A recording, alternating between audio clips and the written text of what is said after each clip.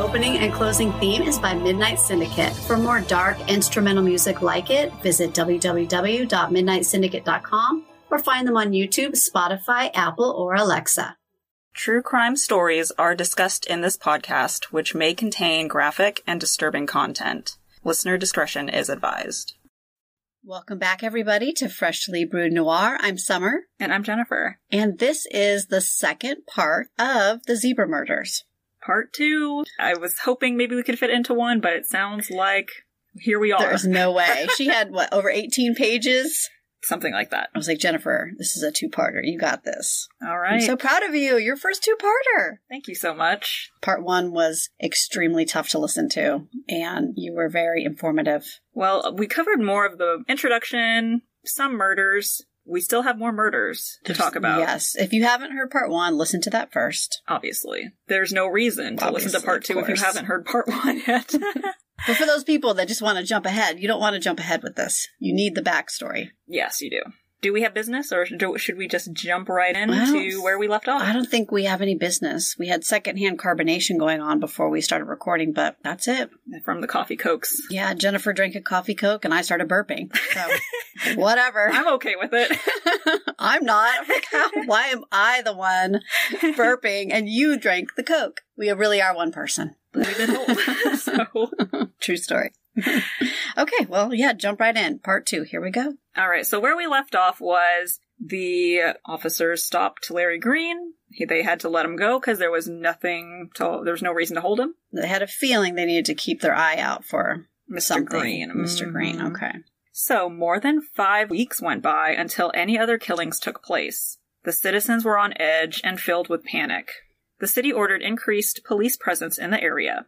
The investigators determined that the MO for these killers were hackings, unprovoked street attacks, hitchhike kidnappings, and all-black perpetrators and all-white homicides. So this is obviously the theme with these crimes. On January 27th, 1974, a meeting was held in the Nation of Islam Temple number 26. It is not clear whether it was a meeting about putting a halt on the murders or if it was an effort to keep them going. Either way, 5 weeks had passed, and some members wanted to continue their process of getting their wings. The next night, JC, Manuel, and Anthony took the Cadillac and went on a drive. JC specifically was on a mission that night.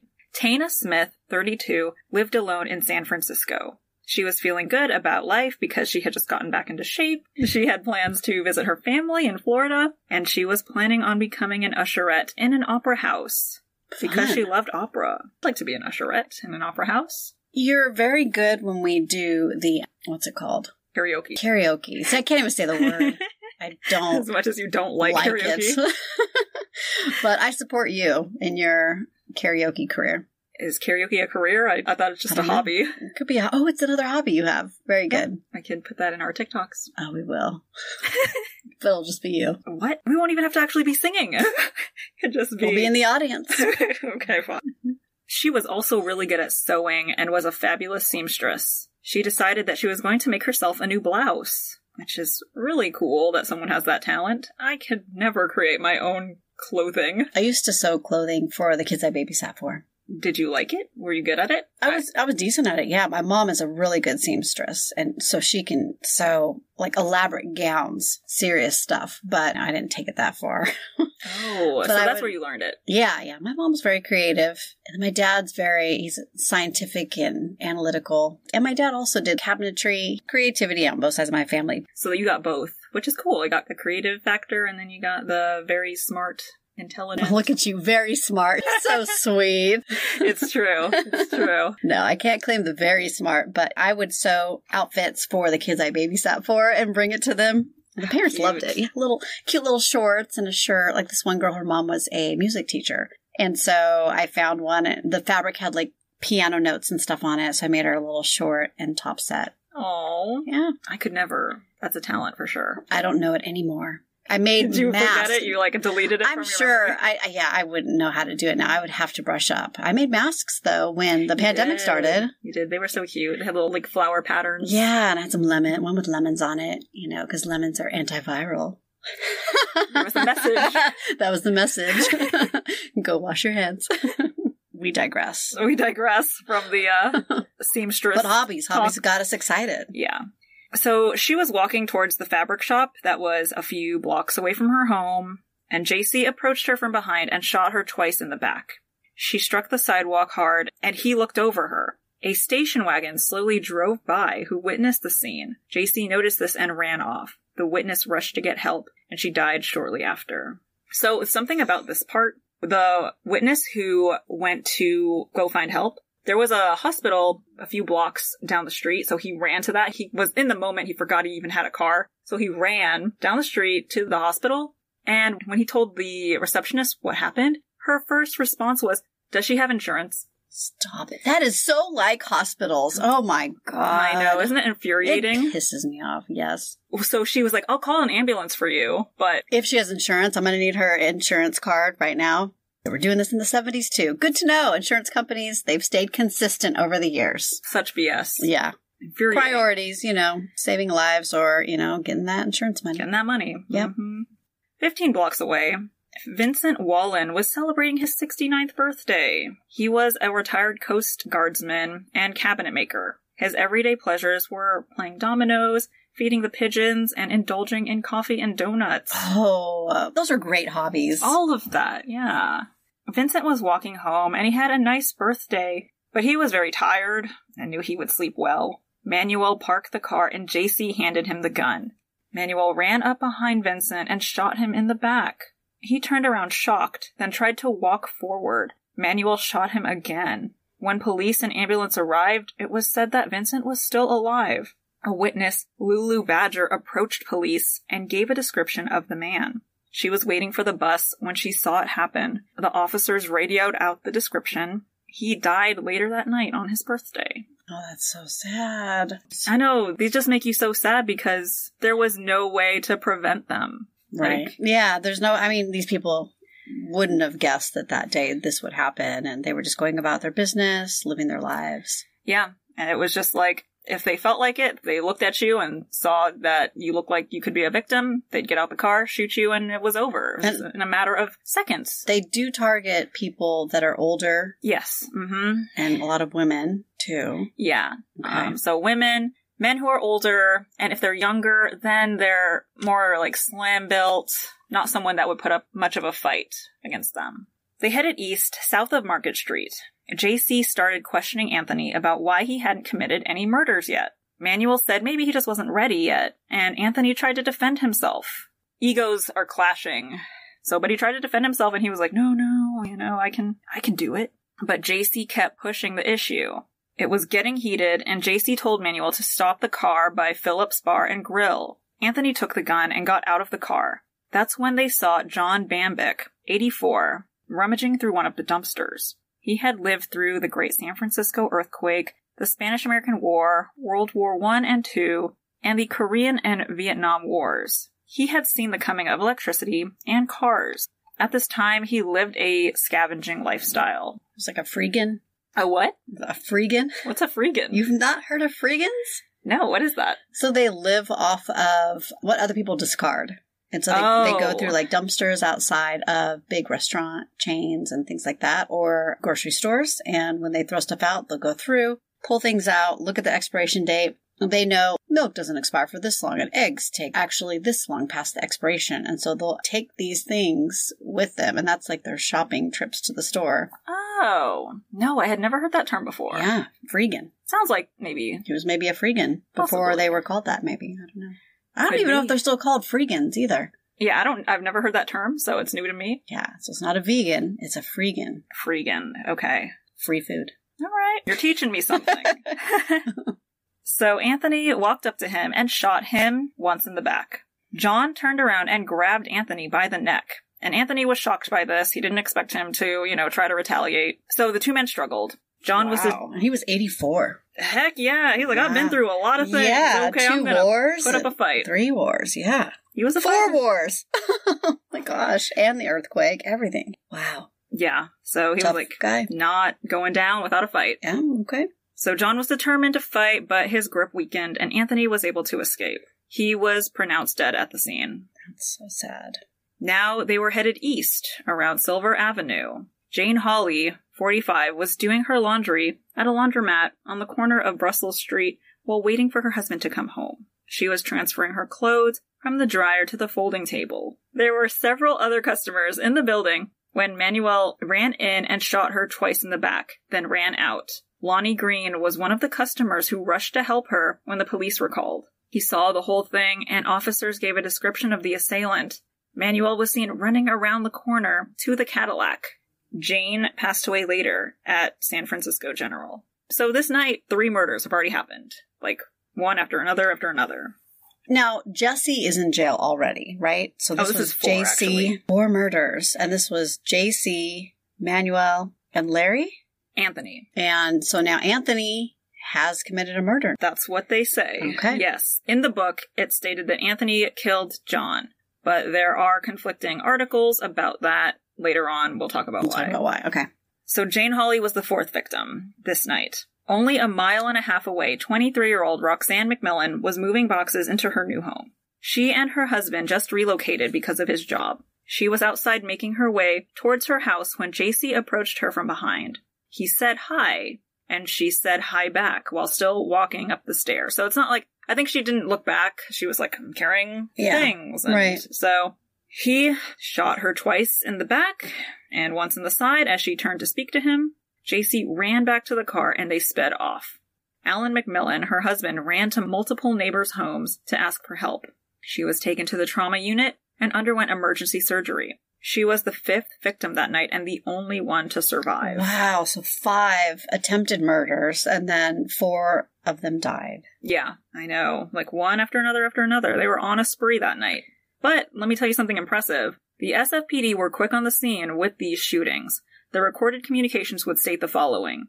So for Tana's shooting, the call was received with dispatch at 7:51 p.m. and police arrived in 2 minutes. With Vincent's shooting, the call was received at 8 p.m. and they arrived in 2 minutes. John Bambick's call was received at 9:17 and a unit arrived in 2 minutes. Jane Hawley's shooting was received at 9:52. They arrived in 1 minute and 20 seconds. Roxanne McMillan's shooting was received with dispatch at 9:57, and a unit arrived in 50 seconds. These shootings were really close to each other. Yeah, they were basically just driving around. Yeah, in the area. And then I'm sure after the first shooting, the police were already in the area, so they... Yeah, they were trying to stay on top of things, but unfortunately, they wouldn't be quick enough to catch them. But I still have to say, that is really quick. 2 minutes is a good response time, yeah. Even the last under one, a minute, 50 seconds, yeah. So the next morning, headlines would read, San Francisco killing spree, 2-hour death drive. The San Francisco mayor announced at a press conference that a massive manhunt was underway. It would be codenamed Zebra because the police radio channel that was dedicated to it was called Z. They issued a warning to the citizens to stay off the streets at night. It was around this time that Temple number 26 began to be suspected by police. However, since it is a religious institution, it was against the law to have it under surveillance. Even if they suspect murders are being committed by the people at this temple, they can't have it under surveillance? Yeah, they couldn't at that time. So at this press conference, I didn't even think about this, but people started to ask, was it called Zebra because of the black and white factor? Because that's what I thought at first when you told me about it. Yeah, I didn't even think about it. You know me, things go over my head all the time. But when they said that, I was like, oh, wow, I didn't even think about that. So it was Channel Z. Mm-hmm. Yeah. So the city's tensions were high. The biggest manhunt in San Francisco's history at the time was happening. Citizens were scared, and law enforcement was desperate to apprehend the suspects. Richard Hagg, one of the first victims who was brutalized and hacked with a machete, spoke to homicide inspectors Bill Armstrong and Dave Tochi. He was granted anonymity and gave a chilling account of a secret mass murder group. The Chronicle would write a piece on the story titled Police Blame Sect, San Francisco Victim Says. So after this, Anthony left Black Self-Help and moved across the bay to Oakland. He was like, I am done with this. I need to distance myself from my friends. Well, especially after that 5-in-1 night mass murder. Yeah. I think that to him was like, things are not going to get better. No. There's no way, It did sound like he was not into the murdering anyway in the beginning. Yeah, he was always the really hesitant one. Yeah, and he held out the longest as far as committing a murder. And it sounds like he was just pressured, like JC just kept pushing him, and he felt like he had to prove himself. And that's why if he did what he did, that's why it happened. Not saying that's okay, but that was his thought process at the time, is what I'm thinking. He was maybe pressured by the group. Yeah. He thought, if I don't do it, I'm going to get kicked out, or worse, they could murder me. Yep, exactly. He took his girlfriend Debbie and his son Anthony Jr. along with him. He didn't tell anyone where he was going because he feared for his life at this point. The owner of the company would later say that he fired Anthony, but for whatever reason, he stopped contact with JC or Manuel. He would still contact Larry sometimes because he felt like he was a little brother to him. However, later conversations would show to him that Larry was just as bloodthirsty as the rest of them. Because Larry was the one that decapitated the woman. And the one who shot 2 people in 6 minutes and then was laughing like crazy. I think he's just as cold-blooded as Jesse. He is. And he's the one who was fascinated with the prison lifestyle. I think he was very enthusiastic about the killings. He was very eager to get his wings as well. Yeah. The incidents on January 28th were committed with a .32 caliber pistol. However, it was not the same one used in the 9 previous shootings. There were many witnesses, but the descriptions of the killers would be too vague to come up with anything concrete. Officers were putting in hours of overtime, but there wasn't much to show for it. They urged the public and possible informants to come forward. They'd take information from anyone, including a possible assailant. They were running checks with the DMV on owners of 1969 Cadillacs, which was one of the commonly spotted getaway cars. They were matching up driver's licenses along with the registrations to see if anyone fit the description of the suspects. So that's a lot of people to look through. And I don't know if that was very helpful to them, but they were trying, whatever avenues they could try. That had to be looking for a needle in a haystack. Right. I mean, California, that population is just crazy, through the roof. Right. Investigators Corris and Fotinos spoke to a criminal psychologist who chose to remain anonymous, being that his input could become essential to the Zebra investigation.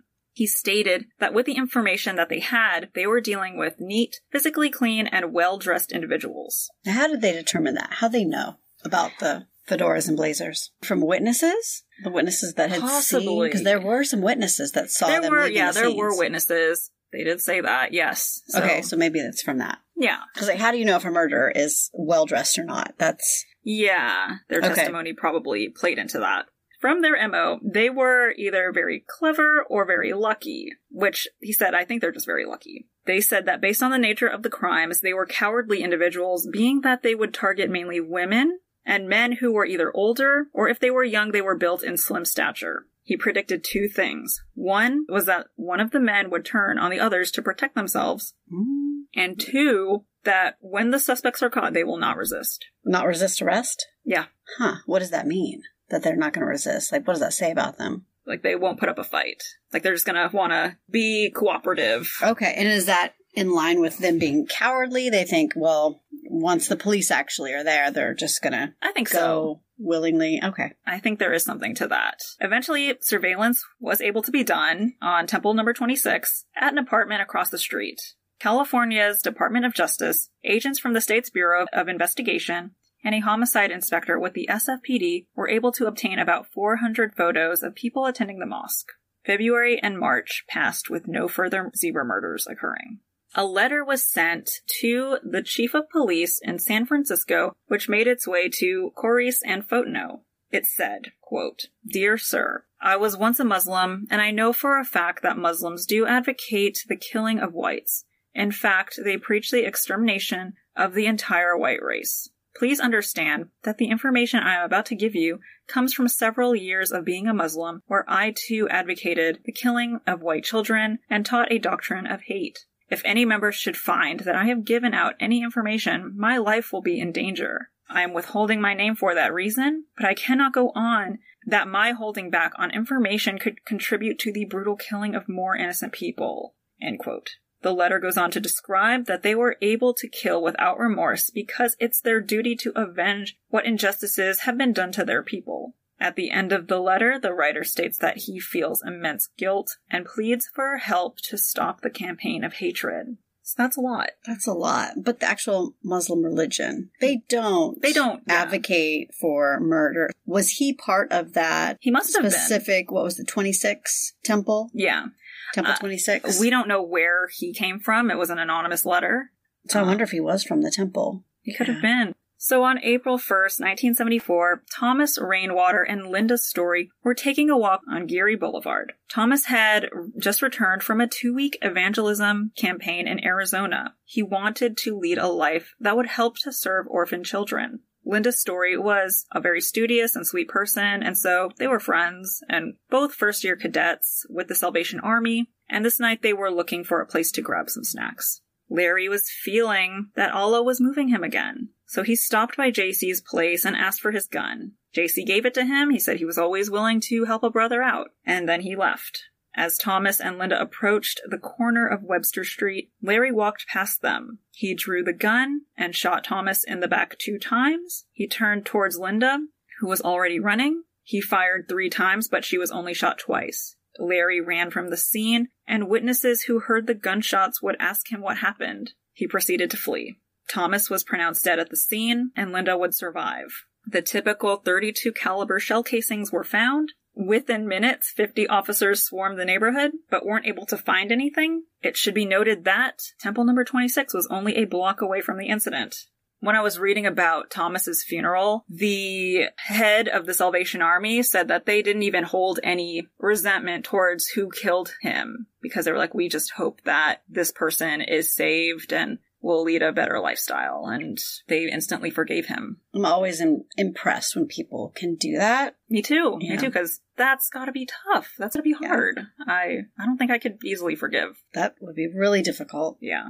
After this, the SFPD quietly instituted a zebra patrol of dozens of unmarked cars. 13 days later, on Easter Sunday, April 14th, 18-year-old Ward Anderson and 15-year-old Terry White were at the bus station on the corner of Hayes and Fillmore. Ward was craving a cigarette, so he asked Terry if he had one. Terry said he didn't smoke, and he was on his way to meet his family for an Easter picnic. Manuel was walking downhill towards them on Steiner Street. Ward approached him and asked him if he had a cigarette on him. Manuel walked past him, ignored him, and he turned around and shot him twice in the back. Terry heard the sounds of gunshots, turned around, and then he heard 3 more gunshots, and Manuel ran off. What Terry didn't realize is that those gunshots had hit him. Once he did, he ran for help, and then he fell on the sidewalk. So he got shot 6 times? No, so Ward was shot twice in the back, and then Terry heard it. Okay. And he heard 3 more gunshots, but he didn't realize that he had been shot. He was the one that was shot. Oh, man. So paramedics arrived, and both victims would survive. Oh, that's good. And I think these are the youngest victims, but they both survived, so thank goodness. 2 days later, Nelson, or Nick Shields, IV, was playing lacrosse with his friend Jonathan May, both 23 years old. Jonathan asked if Nick was okay with helping him pick up a rug near the Ingleside neighborhood around 9:30 p.m., and he agreed. When they arrived, Jonathan went inside, and Nick was arranging the back of the station wagon to make sure that there was room for the rug. JC was around the corner when he saw Nick. He decided to draw his gun, and when he was within 4 feet of Nick, he shot him 3 times in the back.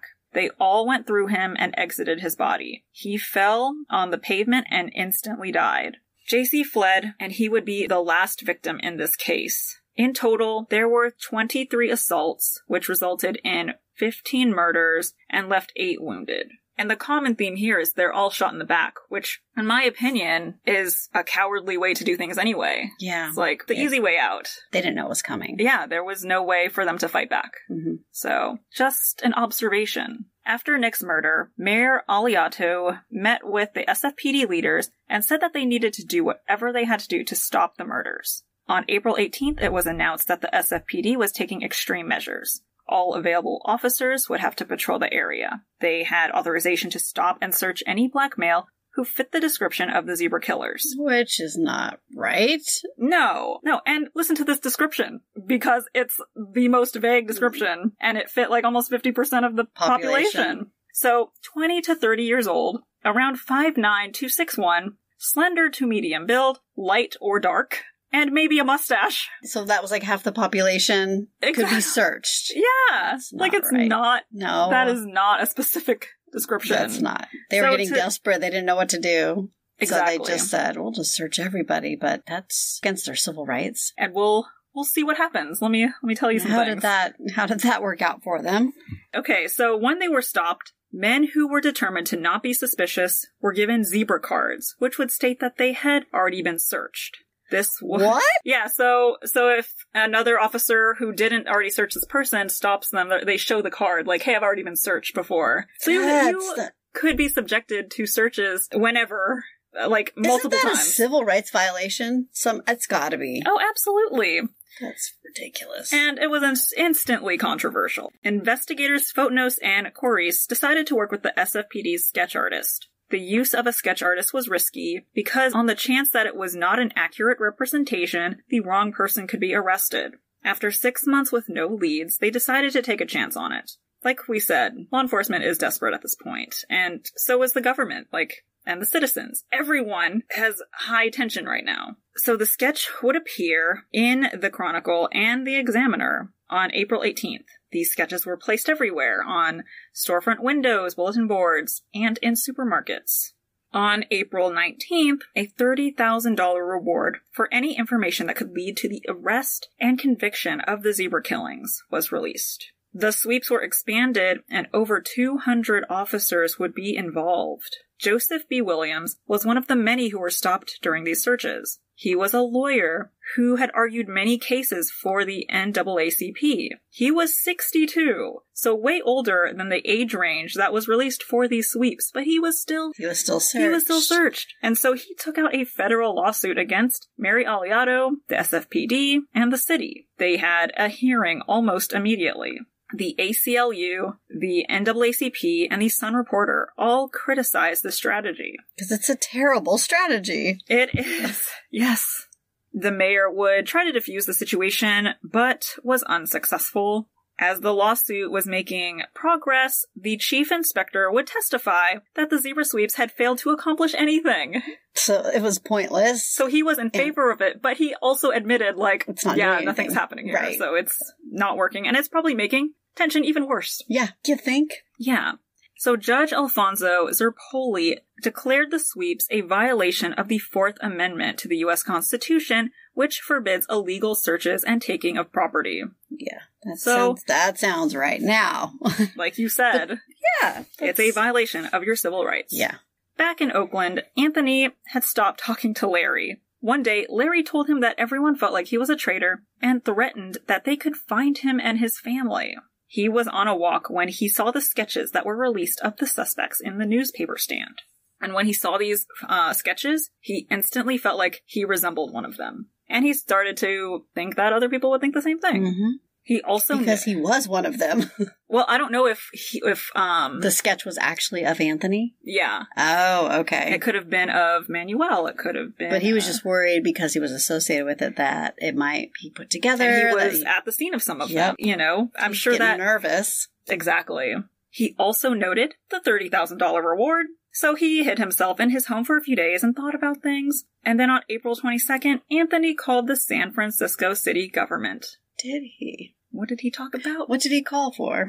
It wasn't like a simple hello, I can tell you that. Most tips that law enforcement was receiving were not helpful. When they got Anthony's call, he insisted that he would only speak to them in person. Why would he want to speak in person? I think he just felt more secure if it was in person. Really? Yeah. Like he wasn't worried about getting arrested? Well, at this time, they didn't know any association, that he had with it. Yeah, I was wondering why he wanted to talk in person. So officers Klotz and Brosh made their way to Oakland to speak to Anthony. And obviously, officers have been getting tips, so they've been traveling to see many people. So they were like, all right, well, we'll see this guy, see what he wants to say. When they met with him, he was dressed in a black tuxedo, tennis shoes, and a fez-like hat, acting paranoid, talking about how dangerous the zebra guys were. And so when they first saw him, I think they thought maybe he was a little off. So Anthony told them about meeting some of the guys while in San Quentin, that they were all Muslim and worked at the Black Self-Help. They continued the interview in the Hall of Justice, and later, Inspectors Guilford and Sanders would arrive to help. When Larry Green's name was brought up, Guilford and Sanders knew that they were right about their suspicions about him. So they were like, I knew when we stopped him there was something going on. Anthony told them about the Hag attack, Arakat, Danzig, and the 5-in-1 night spree. Guilford called Photinos and Corrice to continue the interview. What gave Anthony the most credibility, though, was the incident prior to the Hag attack, the kidnapping attempt of the kids. Oh, because they did know about that. They did know about that, but they never released it to the public. And they didn't know it was linked. Oh, so that really did give him the credibility. So they were like, the only way someone would know that those two were linked was because they were there. Yeah. He told them about the incident in December when he was asked to dispose of a bag. He said that he realized from its look and smell that there was a corpse inside. He told them about the secret society called the Death Angels and what methods were used to get your wings. He claimed that there were other Death Angel groups across the country, but there is no evidence of this and no other reports of this term after this. I don't know how valid that is. When he talked to police, he tried to minimize his own role, but did admit to being an accessory to the Hag attack. So he's laying it all out there with law enforcement. Okay. But he's, kept some things to himself. Has he? Yes. Police ended the interview around 10 p.m. He told police that he knew that there was a contract out on his life, and so Corrice and Photinos took him and his family to a Holiday Inn in San Francisco. Anthony's statements wouldn't be enough to justify arrests. His statements needed to be backed up in order to hold up in court. Police started 24/7 surveillance on all the men that Anthony named. On April 25th, Mayor Aliato ended the zebra sweeps after 7 days. He didn't know about the information Anthony had given law enforcement yet. Anthony would wander off and escape the officers protecting him a few times. He tried to visit Larry's family, hoping that they would convince him to confess. This did not work, and now Larry's girlfriend knew where Anthony and his family were staying. Anthony, he's not thinking. I know, but I think his mind is everywhere. He's thinking of all these different possibilities, then he's getting anxious and freaking himself out, and then I just think he doesn't know what to do. So he's doing everything. Yes. Okay. The NOI members would get word of this, and then they would show up to his hotel. So now he's found. Yes. Okay. And police, luckily, they kind of sensed that these guys were after him. They were looking for him. And they were like, okay, we gotta move him. So, on April 27th, Anthony told officers that he would not cooperate any further unless he could talk to the mayor and be granted immunity. Corrice called Mayor Aliato and told him of Anthony's request. Aliato returned to San Francisco and met with Anthony. He told him his story, but Aliato had one concern. He said that being an accessory to murder is one thing, being a murderer is another, and he would not grant immunity to anyone who actually killed anyone. Anthony stuck with his story, and that's why there are conflicting articles about who killed John Bambick. Because Anthony lied about it? Did we don't know if he lied. It sounds like he could have. The book says he did. And that's based on court information, but then other articles online say JC did it, and so I don't know. So did they put that spin on it so that way they could grant him immunity and catch the other killers and prosecute them? Or they just figured, well, unfortunately, we're going to have to do this? I think they were looking at the bigger picture. They were like, we have to... I don't know if they suspected that he did commit a murder or if he ended up telling later. It's a little unknown or uncertain, but what we can say is they were looking at the bigger picture. We want these murders to stop, and so we need to get all of these guys. Mm-hmm. So with that, Anthony was granted immunity. Later that day, Richard Hagg identified photos of his assailants, Larry Green, Jesse Cooks, and Anthony Harris. And Anthony remember, identified himself? Richard Hagg identified Anthony. Richard Hagg identified Anthony, okay. Yeah. So remember, he didn't commit any murders that night, but he did help with the assault and the kidnapping. Okay. On May 1st, the task force of over 100 officers was preparing a massive operation. Mayor Aliato called a press conference, even though investigators argued against it. Because they wanted to keep the information, but then the mayor was like, the community needs to know that we have information. So it was like, the investigators wanted to hold back because maybe they could find out more information later on that, they could use for court purposes. To aid them with their investigation. But then the mayor's like, well, I have a duty to tell the public what's going on. Yeah, so there's that Where clash. do you find that happy medium of... Is there one? No, it's probably not. So they were preparing a raid that went smoothly, and none of the suspects resisted arrest, like the psychologist called. Like he called. All of them denied committing any murders. Larry Green, Manuel Moore, and J.C. Simon were now in custody, and the zebra killings stopped. As soon as they were in custody, they stopped, so. But that same night, 2 young black men, Theodore Gooden and James Cook, were driving through Broadway Tunnel. Next to them, 2 white men in a pickup truck pulled up and fired into their car. James was killed instantly, and Theodore's hand was injured. The men in the pickup truck sped off. Unfortunately, these men were never caught, but it is speculated that this was an attack in retaliation to the zebra murders. So I think if the mayor hadn't made that announcement, maybe things could have gotten worse. So there's that balance. There's not, I don't know if I want to call it the balance, but there's the pros and cons here. Like, do you hold back and then have the community go into chaos? Or do you let them know we have people in custody so people feel safe? And, you know, when you don't feel safe, people they just react. Yes. Unpredictably. Or in retaliation, right? Like those 2 did. Yeah. If that was what it was. I mean, either way, this is a tragic incident as well. Larry Green, J.C. Simon, Manuel Moore, and Jesse Cooks were indicted on the many charges related to the 23 incidents. The trial started on March 3rd, 1975, and lasted until March 9th, 1976. 1 year and 6 days. It was a long trial. Right, we know this. Like, wow. I couldn't even imagine working a trial that long. That's exhausting. Oh, absolutely. So, there were 181 witnesses that testified. Wow. The court reporter took down 3.5 million words of testimony. The transcript was 14,000 pages and bound in 141 volumes. Court reporters, man. I wonder how much that... Real MVPs right there. Yeah, seriously. I'm sure that cost a lot. Oh, yes. Because I think they get paid by, is it per page or per word? If it's per word. And there's a fee. Well, there's a fee for just preparing it, but then I think it's a per page fee as well or something. Yeah. And the time it took for the court reporter to prepare that? Wow. Yes. Wow. All men were represented by attorneys retained by Nation of Islam, except for Jesse Cooks. And he was already in custody. He was the first one to be arrested, right? Yeah. Okay. It's like 3 incidents in, I think. Because he had pled guilty, they disowned him, and he was represented by a court-appointed attorney.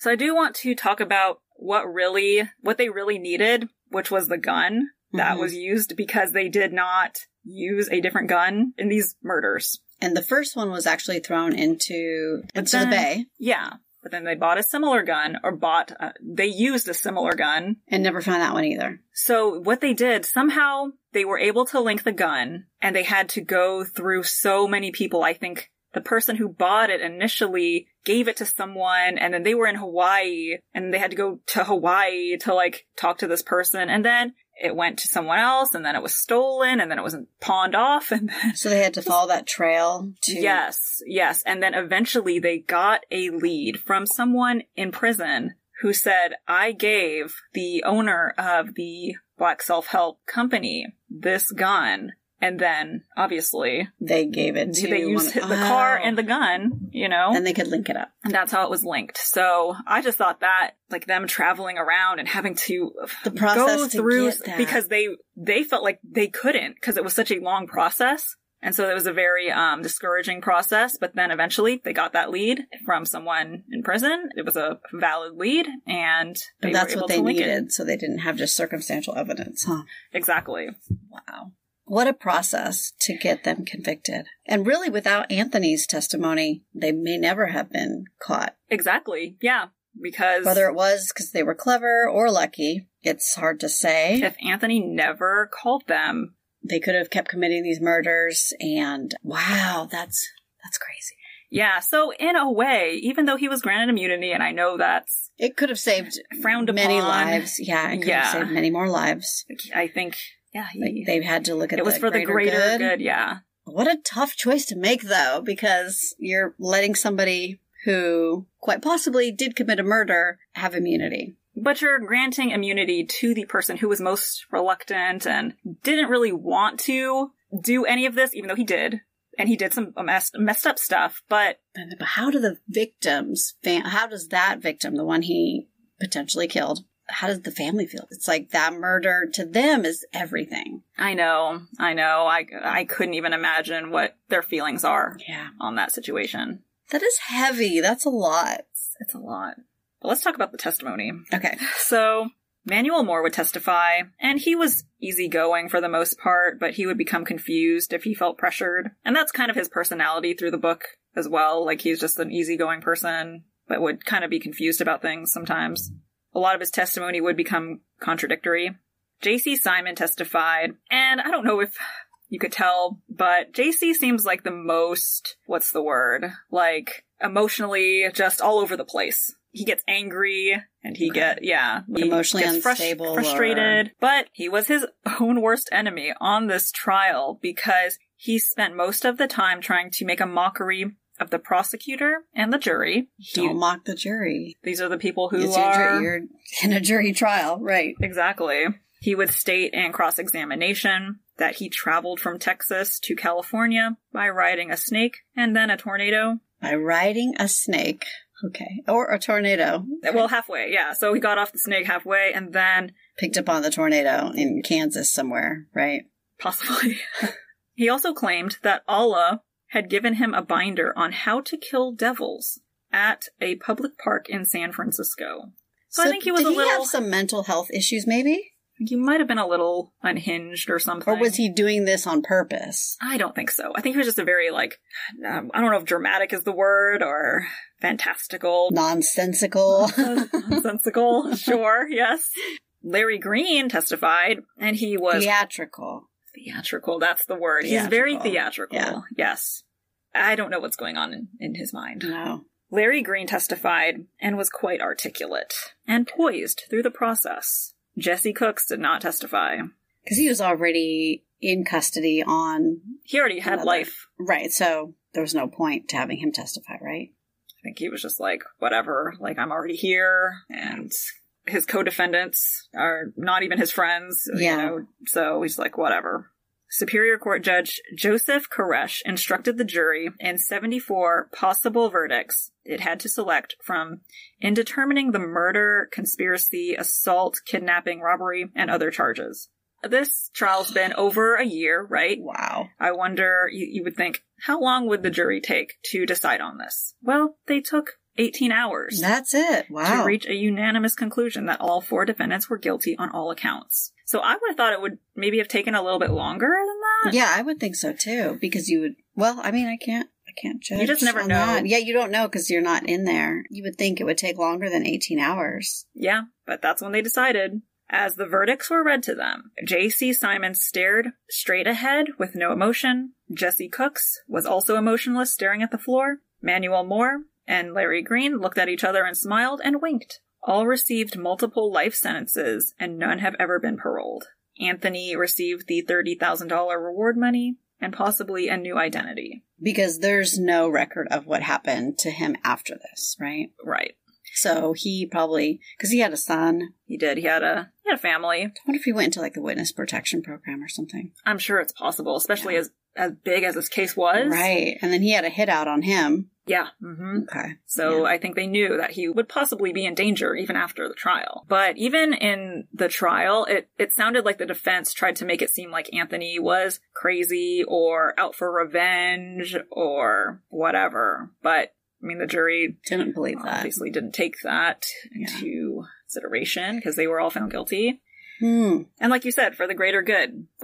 You imagine how in panic the city of San Francisco is, and they're like, this guy gave them up, and there was enough proof, I guess, to convict them, so... But he wasn't committing murders anymore. If he did commit the murder, the one, Anthony, he wasn't doing that anymore. He had moved away from... After that, he moved away. Okay. So, I guess they could justify it that way in their heads.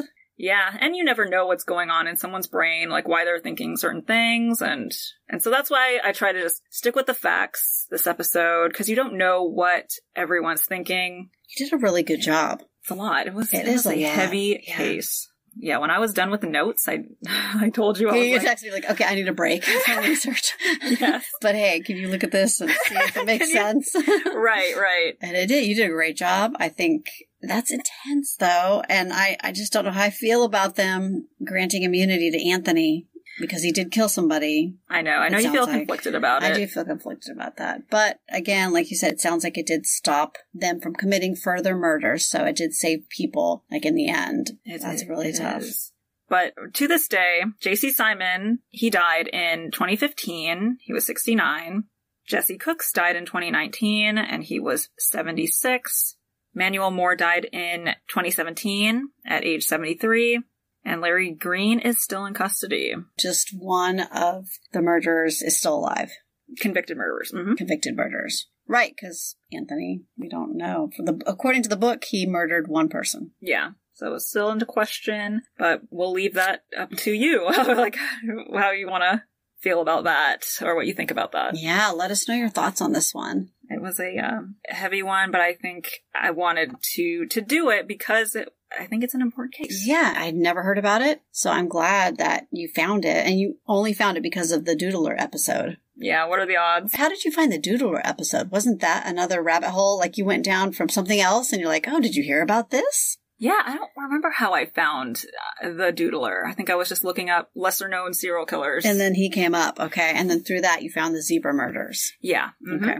So you never know what you're going to find. Like I said, we were planning on doing Junko. Will she be your next one? I don't know. I'll have to look and see what's in the schedule. Yeah. And so my next one is supposed to be Richard Speck, right? Yeah. Unless you find something else that is like super fascinating that you want to deep dive into. Yeah, I may do him, but I also may do one I've been interested in. Which one is this? Let me show you. So I was listening to this podcast called Stolen, and it's about a woman named Germaine who goes missing. It's really good. The podcast is really good. I wanted to see if there's a book on it.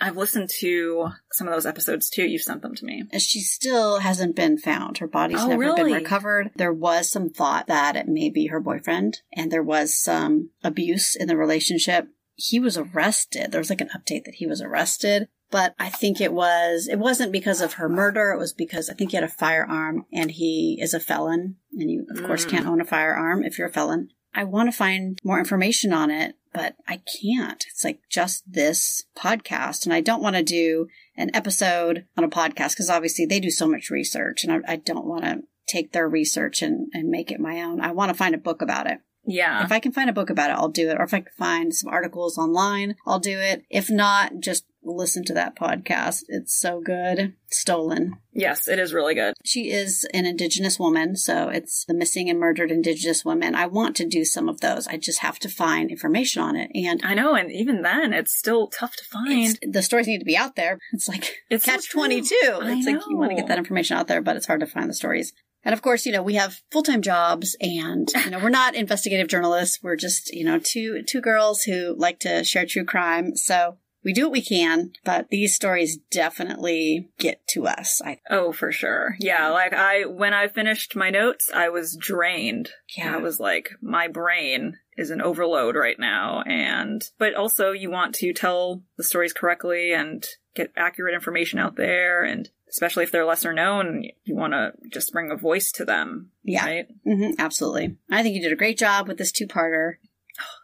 Nice work. We'll see. Maybe there'll be more in the future if I get super invested in, or it's like I have to do 2 parts on. Well, if you have enough information, You can, right. And I noticed when we have a book on something that happened, a true crime, then we end up doing a 2-parter. So much more information from the books. Absolutely. Yeah. Than just finding things online and different articles. And you can piece together a really nice episode with articles online. But yeah, books give you so much information.